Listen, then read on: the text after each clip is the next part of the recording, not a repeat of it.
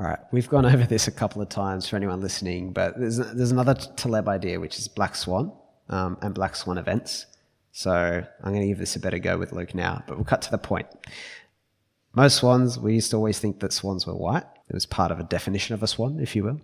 But then I think the first black swan was discovered in Western Australia, and then it defied the whole way we thought about swans and all the inferences we'd made, right? This whole former body of logic had kind of been almost thrown out the window. And so Taleb uses the metaphor of a black swan. He has a separate book called Black Swan, The Black Swan. But he uses this metaphor to refer to, I guess, basically, there's kind of three parts to it. There's hard to predict or impossible to predict rare events that are beyond what we could have expected. Any scientific methods we have can't be used to kind of compute or predict them. But then also these events that happen, he calls these rare events, black swan events, we're blinded by them and we look back at them in retrospect and think we could have planned them. Right? So there's three levels. So he says COVID, Luke, is not a black swan event, even though it's a big, unexpected thing, because he says that it is something that we should have been, like the concept of a big pandemic is very, very possible. But he says the rise of the internet and also things like 9/11 are black swan events. Like you can't really predict them. But I think the point, we'll take away from that, right, the point that's relevant for, say, people navigating their lives now and trying to have these higher leverage kind of careers and unlock the best out of themselves. So a good example I want to jump into is he talks about Fukushima. So that's in Japan, the nuclear power plant. And it was designed to handle the worst earthquake that had ever been recorded. The problem was, in the 2011 tsunami, that kind of interrupted the cooling system at the power plant, caused this nuclear kind of catastrophe. That earthquake was stronger than the strongest one that was on record. And it's a point he makes very consistently throughout Anti-Fragile and all his ideas. We always are catering for like the small, like everyday frustrations of life, but we're never actually, obviously the asymmetry is we're never really preparing for big, unanticipated events that actually cause most of the fuss. And we're very bad at catering for things that go beyond what's been experienced before. Right? So even though COVID's not a black swan event, I think about these principles with COVID because no one was planning for that. Right? No one was thinking about how do I make sure my business or my way of life is as like protected as possible from things that are happening on the outside and in the external world. It's just not the way people naturally think. And that's part of his big point. But also when these things happen, they are so significant, right? They're actually, in fact, the most significant things that happen. If you think about the example of like the rise of the internet, I'm sure there will be some big kind of, you think about what's happening with Web3 right now, the rise and use of cryptocurrencies and the development of that technology. I'm sure we're going to have some big black swan events, right, in the next decade or 2 decades. Yet people are not naturally thinking about that. If you're finishing university or college right now, you're thinking about who will have me for a job? What am I doing next? Yet these things are like looming and they're very significant, but because they're outside of our awareness, it's this difficult place we're in, right? We can't really control for them. Yeah. Yeah, absolutely. All I was thinking, I had a personal example. I'm not sure if this is a black swan event, but something that happened recently in my personal life is where, you have sort of call it a bad habit of being out, with your friends too late and mucking around. You do it so many times, and you take advantage of the fact that something bad could actually happen to you. And you sort of know it, but because it's happened so many times, or you have no awareness that sometimes, these things won't happen to you. So true. Until something something really happens that's bad and you never expected it. It was nothing that you could plan for, and it changes your whole perspective and changes the way you think about your life and how you plan certain things and how you actually structure something as basic as, it actually you basically had a car crash. For me, moment. at least, not an actual car crash, but you basically had a bad incident on a night out that forced you to kind of reassess and recalibrate the way you go about things. And people drive around not expecting to be in car crashes, but it's a very likely situation. Exactly. And we don't actually optimize for the potential that will happen, right? We're forced to take the measures. That's how bad people are at doing this, right? We have to force people to wear a seatbelt. Now, when I was reflecting on because we're having a bit of debate, right? Is this relevant for the podcast? We only got so much, even though we're doing episodes every day, there's only so much we can talk about Taleb before we're going to move on. I think it really is. And there are probably three things I thought of. First, worrying about things without taking proactive steps is pretty fucking stupid and is a mismanagement of energy. Because no one is worried about the things that they can't conceive of that are actually worse than the things we do worry about. Does that make sense? Like, I'm not worried about a terrorist attack tomorrow. But if that were to happen, the first thing that'd be running through my head, apart from get somewhere safe, is, God, you're an idiot for having worried about X and Y for the last 6 months. Right?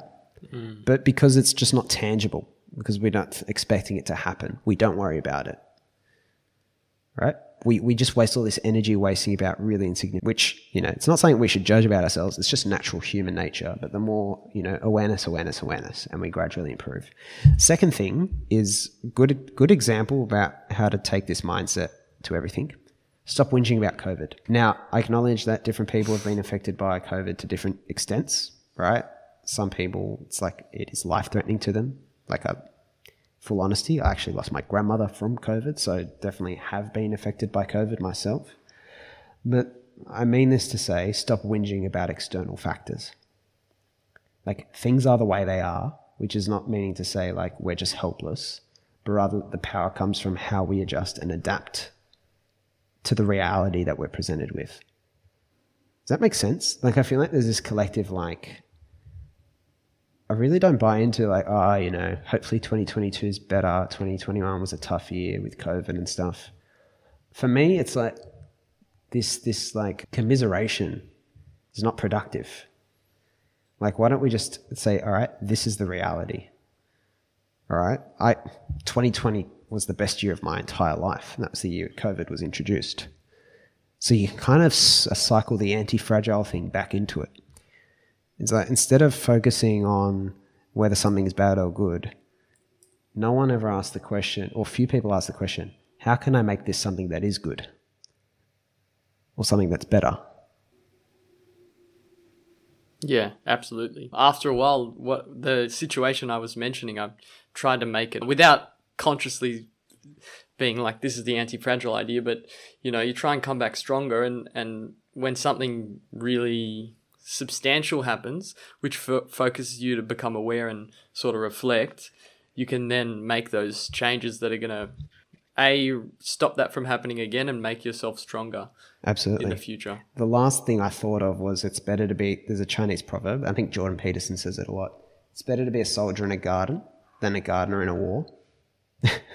The problem, no one wants to disrupt their current lifestyle because of some speculative threat that could come, right? I completely understand that. I'm not training myself for a potential apocalypse right now. It doesn't seem too conceivable. So what's the midpoint, right? But one thing I did learn from COVID, dealing with it so far, is that it definitely made me more adaptive and able to deal with setbacks, right? And because I had to change, I kind of changed from focusing on real estate to, the blog, podcast, and everything that's followed with the 18 Lost and beyond. And it was actually an incredible creative period for me. It was such a positive time in my life. And then I realized that having taken on more self-directed path, I guess, so far in my 20s, it's actually made me way more, resilient, if not anti-fragile, than, maybe others who haven't done as much of that. Because I just forced more often to reassess a big picture situation, forced way more often to deal with wrecking balls that I'm solely responsible for dealing with. And even though that's created some absolute kind of shit show experiences, the net positive is a lot more growth, a lot more confidence, when things happen I don't know, I just feel I'm almost I don't have my feet planted with anything I'm doing or anything I think. Like I feel like I'm more able to kind of turn, pivot, or start changing a way of thinking more quickly. Not from a place of being impressionable, but just being a place where becoming highly adaptive. Because in evolution, things that are highly adaptive survive when the environment changes. And so I think that because you can't control, one of the things Taleb says, because you can't control the black swan thing, like trying to predict, he always says the prediction is the charlatanism. Like it's this, that's the real scams in the world. People are always trying to predict with this high level of certainty. Got to accept the fucking randomness, basically, is what Taleb says. And so the question is, what are you going to do about it now that you accept that's the reality? And the thing is, you make things as robust as possible. To go back to the fragile, robust, anti-fragile kind of hierarchy, right? That he's given us. And so think, all right, I don't even know what's going to happen in 2 years.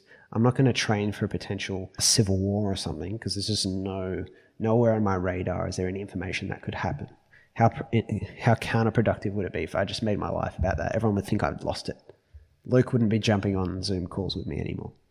But what I can do, which is the in-between, I think, is I can cultivate my mindset. I can cultivate my awareness and these things. All right? I can position myself in communities because community creates a lot of strong kind of survival advantages. Right? And thriving advantages when we're not worried about surviving. Those are the things I think they're worth investing in because your mindset is always the tool you're using in any situation you're in. So that's how I think you overcome the kind of, what does this mean for me? You know, and this is what I think I'm starting to come away with takeaways from this Taleb stuff. And it's knowledge is very overvalued. We're obsessed with prediction and trying to control things. Instead of that, going in that direction, go in this other direction, which is, this is randomness. It's a part of life. You don't have as much credit in the things you're doing as you think you do, also, or as much blame as you think you have. And so now that this is the randomness, be anti-fragile as much as possible or robust so that you either survive or you thrive. And I think that's good consolidation at that point.